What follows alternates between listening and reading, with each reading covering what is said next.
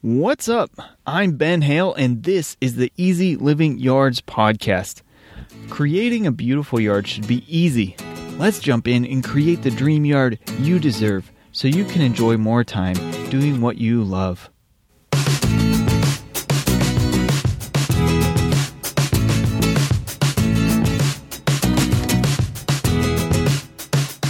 Welcome to episode 74 of the Easy Living Yards podcast. Today we are talking about Xeriscaping. Before we jump into today's show, if you haven't already gone over in your favorite podcast app and subscribed to the show, make sure you do so you can get the new episodes, fresh episodes dropped right into your podcast feed every week. That's right, we try and keep up a weekly podcast. So far, we're over a year running without missing a beat, so let's keep it up.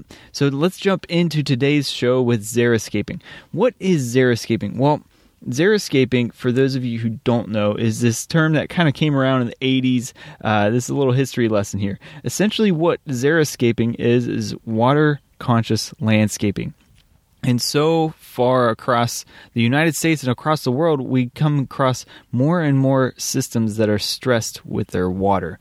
So it's becoming more important to focus our precious water resources on things that are more important, like drinking and drinking water, to be specific. And instead of, irrigating our landscape to have beautiful shrubs, which it's beautiful and important and fun, but when it comes down to it, it's a little bit more important to have nice, clean drinking water than it is to water your favorite rose bush out front, right? So Xeriscaping has come around to somewhat address this issue of irrigating our landscapes and using, already stretched water resources. And instead of using those resources on our landscape, we've come up with this newer design style, or maybe just clarified this design style more so, to reduce the irrigation needs in ornamental landscape design. So Xeriscaping, in a nutshell, is water-conscious landscaping. Now, this started in drought-prone areas. Specifically, the term itself was coined in Denver, Colorado. So shout out to you Denverites out there. And essentially, the goal was to create this landscape design process that people could take these set principles and easily use them to create landscaping without supplemental irrigation, or with very little supplemental irrigation. So today's going to be kind of just a quick in a nutshell show to go through how you can Xeriscape in your yard wherever you live, and how we can take these principles to do something meaningful. Now, not all of us live in these incredibly drought-stricken areas. So, for example, I live in southwestern Ohio, where we get about 42-ish inches of rain per year. Right now, we're already 12 inches over average coming into halfway across the year. It's been a very wet year. There's many places elsewhere in the world who would love to have 12 inches of rain just in 1 year. And so, for example, in some parts of Nevada, they only get about, or for you folks out there listening, you only get about 5, maybe 4.5 inches of rain per year for the whole year. And sometimes that's only in 1 or 2 rain events that happen. So it's a lot of different type of space than it is here in southern Ohio. And so for those areas, it's very water stressed. You don't have a ton of groundwater that you can sit there and water your lawn with, right? So how do you use these principles to create a beautiful landscape? So that's what we're going to jump into today. And if you live in a space like I do, or maybe you live in a temperate rainforest, like where you get 80 inches of rain a year, right?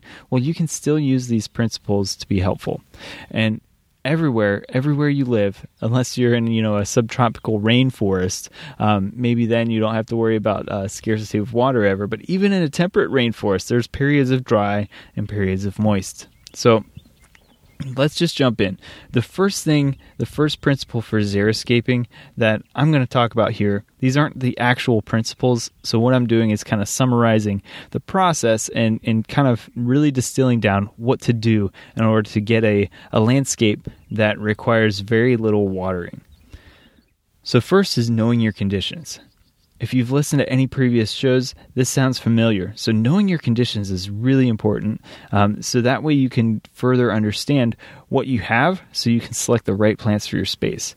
Again, if you've listened to previous shows, this sounds familiar, right? So knowing your conditions, especially here, knowing your soil type, your soil fertility or organic matter. So if you have, for example, clay soil, water kind of sits in that, or runs off quickly. Whereas if you have sandy soil, water runs right through it, okay? So neither retain water super well. Clay soil does a little bit better. So when you have loam soil, so it's clay mixed with various particle sizes or sand mixed with various particle sizes, then you get better water retention. But the reality is a lot of us don't have that.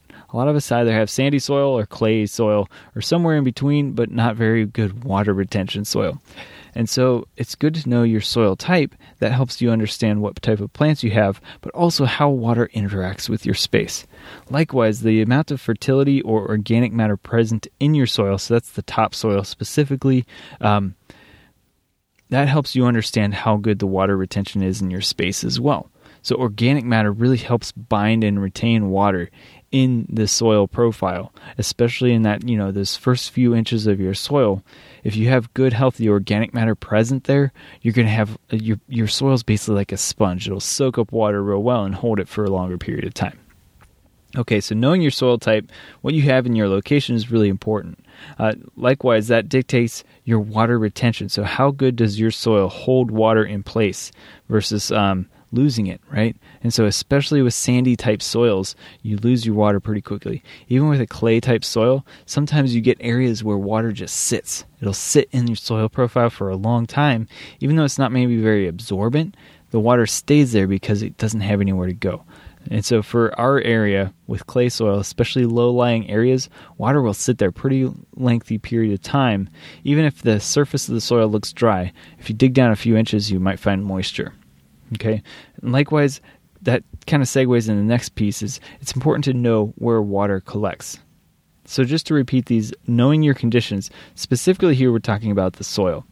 Soil type, soil fertility or organic matter, water retention, and where the water collects in your landscape.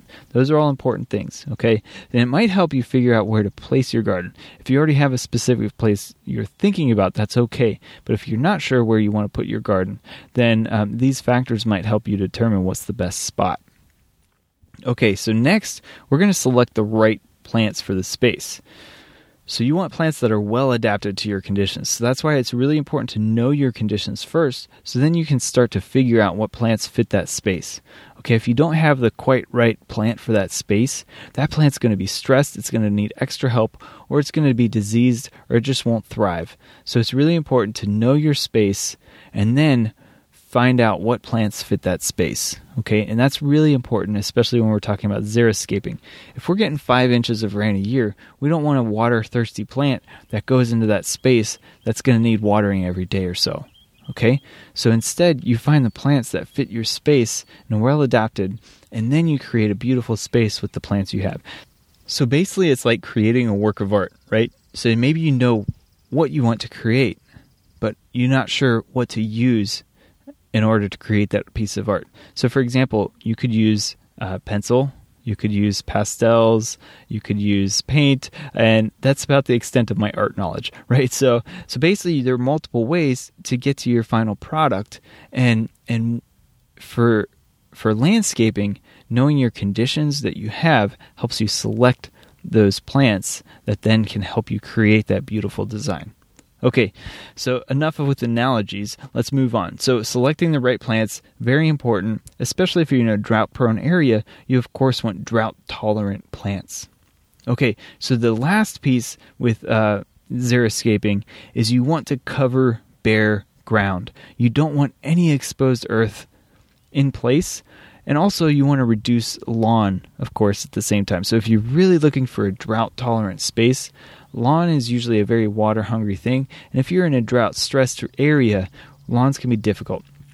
So I'm kind of digressing there. My original point was to cover bare ground. So there are 3 ways I've identified with covering bare ground. First, you can mulch with organic materials. So this is like your wood chip mulch, your pine bark mulch, or your pine needle mulch, right? So taking organic matter and covering the soil with it. You can also use like chopped leaves, and if you're in a deciduous area like I am, chopped leaves are beautiful too for building soil. They don't last as long as like a wood chip mulch though, so you have to replenish them more often. But a good durable mulch goes a really long way to retaining water in that space. It kind of helps act as that spongy material if you're lacking in organic matter. And it also serves as a thermal blanket. So basically it helps keep that soil cool during hot times. It also helps keep it warm during cold times. And so it really insulates that space. So if you're not using organic mulch, you can also use a rock mulch to do similar things. And a rock mulch still helps. Basically, these mulches will help prevent weed pressure, and they'll help prevent moisture loss if you're in a drought-prone area. Okay, so covering that soil is really important. So rock mulch is more common in xeriscaping. You see it, but it can be overdone. It can really be easily overdone. So you don't want to have just, a bunch of crushed rocks everywhere, a bunch of, smooth rocks, whatever kind of rock they are. You don't just want a big expanse of rocks. It doesn't really look that aesthetically pleasing. So the next thing you can do is cover it with plants, right? Take those drought-tolerant plants, especially those ones that are good at covering space, and cover your space with plants. So plan in to have plants grow in more fully, more densely than what you otherwise might have in a typical landscape. And so having denser plantings helps shade out that soil. And so shading prevents moisture loss, right? So shading out your soil prevents moisture loss. It also prevents weeds from growing in. So those weeds that you don't want there.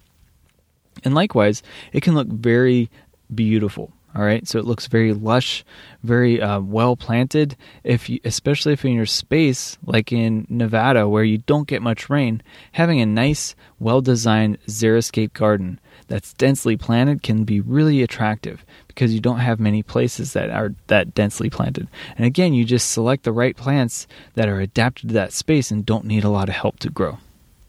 Okay, now as far as how to xeriscape, that's really, in a nutshell, that's it, guys. So again, just to recap, you want to know your conditions, know your soil type, your fertility, how well water is retained in your landscape, and also where it collects. You want to select the right plants that are well adapted and drought tolerant. You want to cover bare ground with either an organic mulch or a rock mulch, and you want to densely plant as well for both water conscious reasons as well as for aesthetic reasons. Now, how do you maintain a xeriscape? Well, once you get it established, guys, it's actually pretty easy. So within your first year, you really want to help your plants establish through the first year. So this is going to mean occasional watering. You don't want to overwater for multiple reasons, especially in a xeriscape. So overwatering, for one, can make your plants grow too fast and become too dependent on supplemental irrigation. So you don't want to overwater. Okay, and secondly, people in general just have a tendency to overwater things, and overwatering, especially drought-tolerant plants, can kill your plant.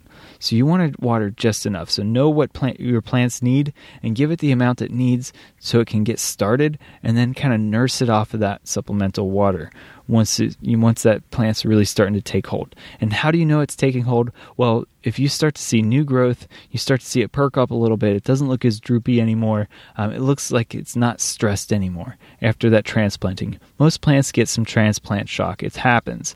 And so when you see that plant start to perk up, that's a good sign. And you want to give it, it's going to take usually a couple months to really get a plant good and well established. And the bigger the plant, the longer it takes, generally speaking.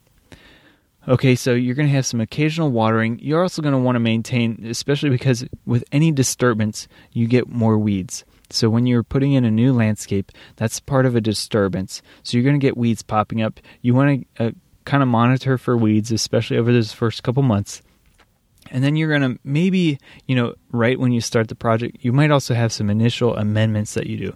Amendments are things like adding compost or a little bit of, a mineral source or something like that helps boost the fertility of that space.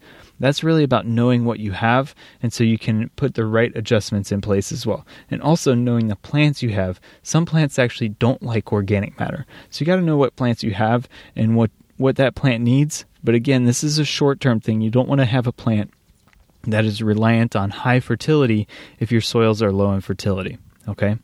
And that's really it for the initial establishment.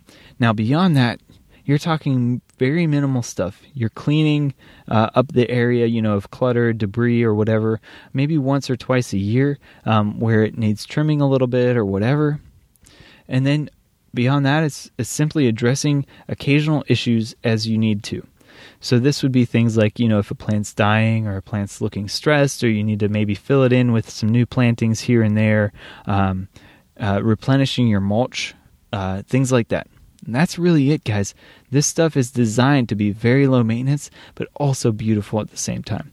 And that's what we really talk about on this show, right? So this is like this is the super version, right? So xeriscaping is, especially if you live in one of those drought prone areas, this is how to do it. Okay, you really focus on that low maintenance stuff, really focus on what you have and what's best adapted to that space. Okay, guys, that's a wrap for today's show.